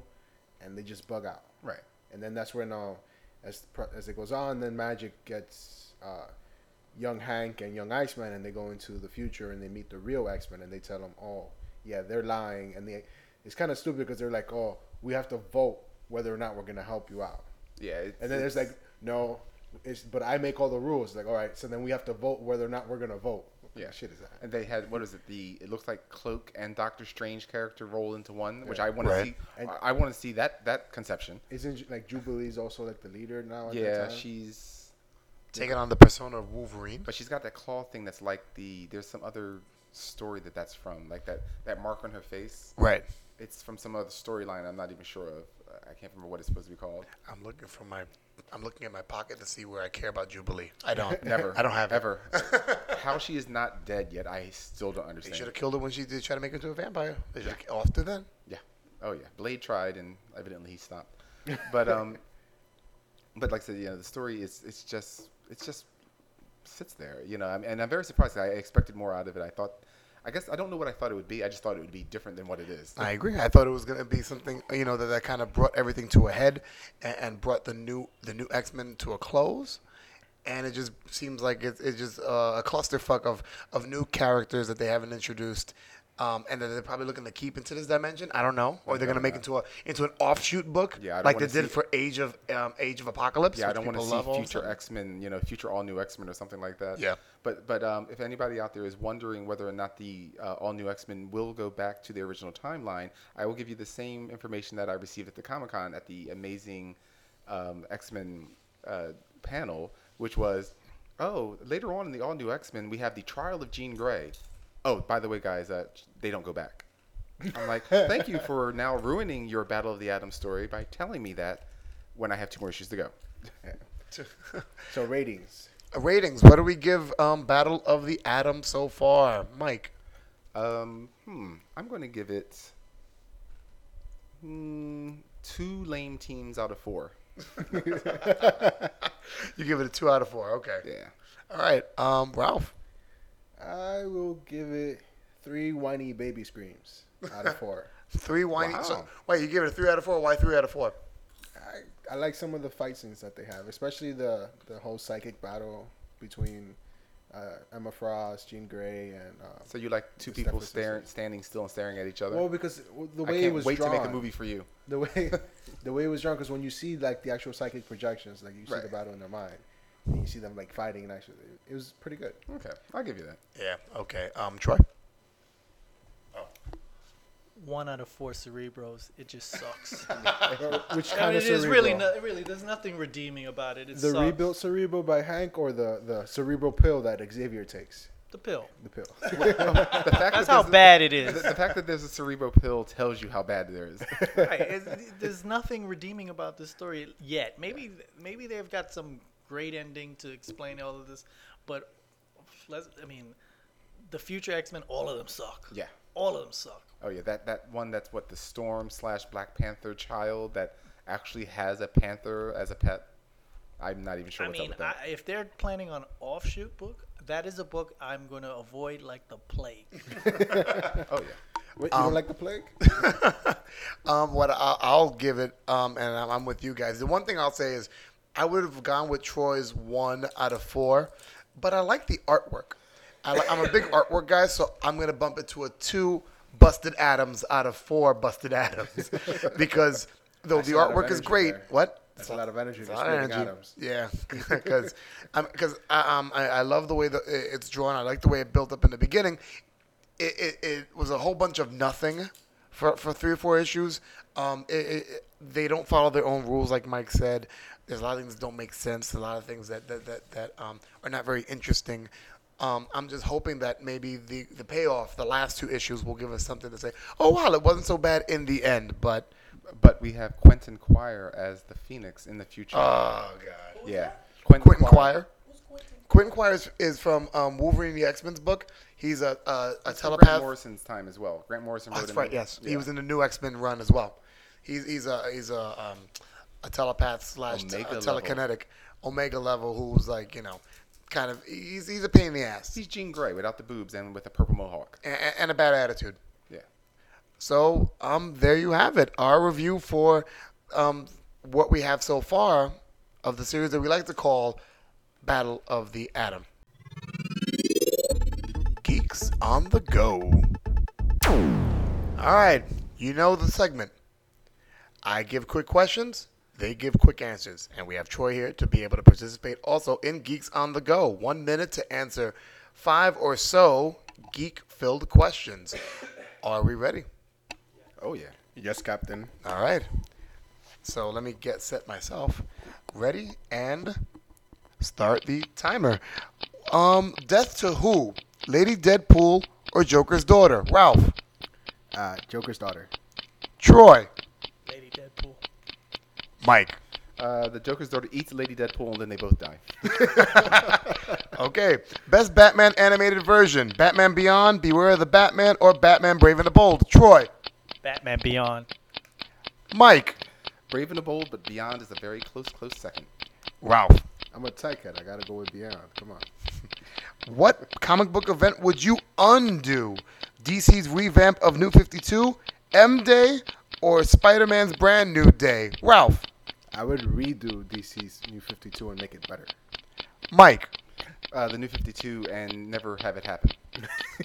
Troy. Brand new day. I love Mary Jane. All right. Rumor has it Nightcrawler should be returning. 1 word. Ralph. Interesting? Question mark. All right, our timer is up. We're going to do it anyway. Mike. Fan-fucking-tastic Espialidocious. That's all 1 word. Troy. Uninspired. That too. All right, and last question. First episode of Walking Dead came out last Sunday. Your feelings? Troy. I'm excited, and I feel like I'm really, really looking forward to see what happens with the new characters that are coming on. New characters that we've already seen, the Spanish girl, for instance. And I understand Eugene is being introduced and a couple of other people, so I'm looking forward to it. Ralph. What? It came out already? Mike. Loved it. Slow start, grisly at an end. I'm looking forward to blood, and I can't wait to see that whole prison worth of people dying. Plus, you should be happy, Cap. They killed Phineas. Phineas and Ferb. That's the kid that died was the voice of Phineas. Oh, thank God. Cap says, well, I think that it's a good beginning. I was a little bit, I guess I wanted Wham Bam in the beginning, but once again, the guys are correct in the sense that, a slow beginning leads to a really good, series to go on. By far, that was probably the longest Geeks on the Go that we've done. I don't know what you guys would do without me. You know what the funny thing is? We're going to find that out soon. Oh, I can't wait. Yes. It's going to be the best episode Yeah, I don't know what you guys are going to do without me, so. Ralph, just be ready. Filet mignon, lobster, and caviar. That's what's on the menu. That's all we're having. Motherfuckers. All right, so on behalf of Mike the Finance Guy, Ralph the Tech, my homeboy Troy, this is the Cap saying, keep it geeky. And what are you going to do without me for the next show?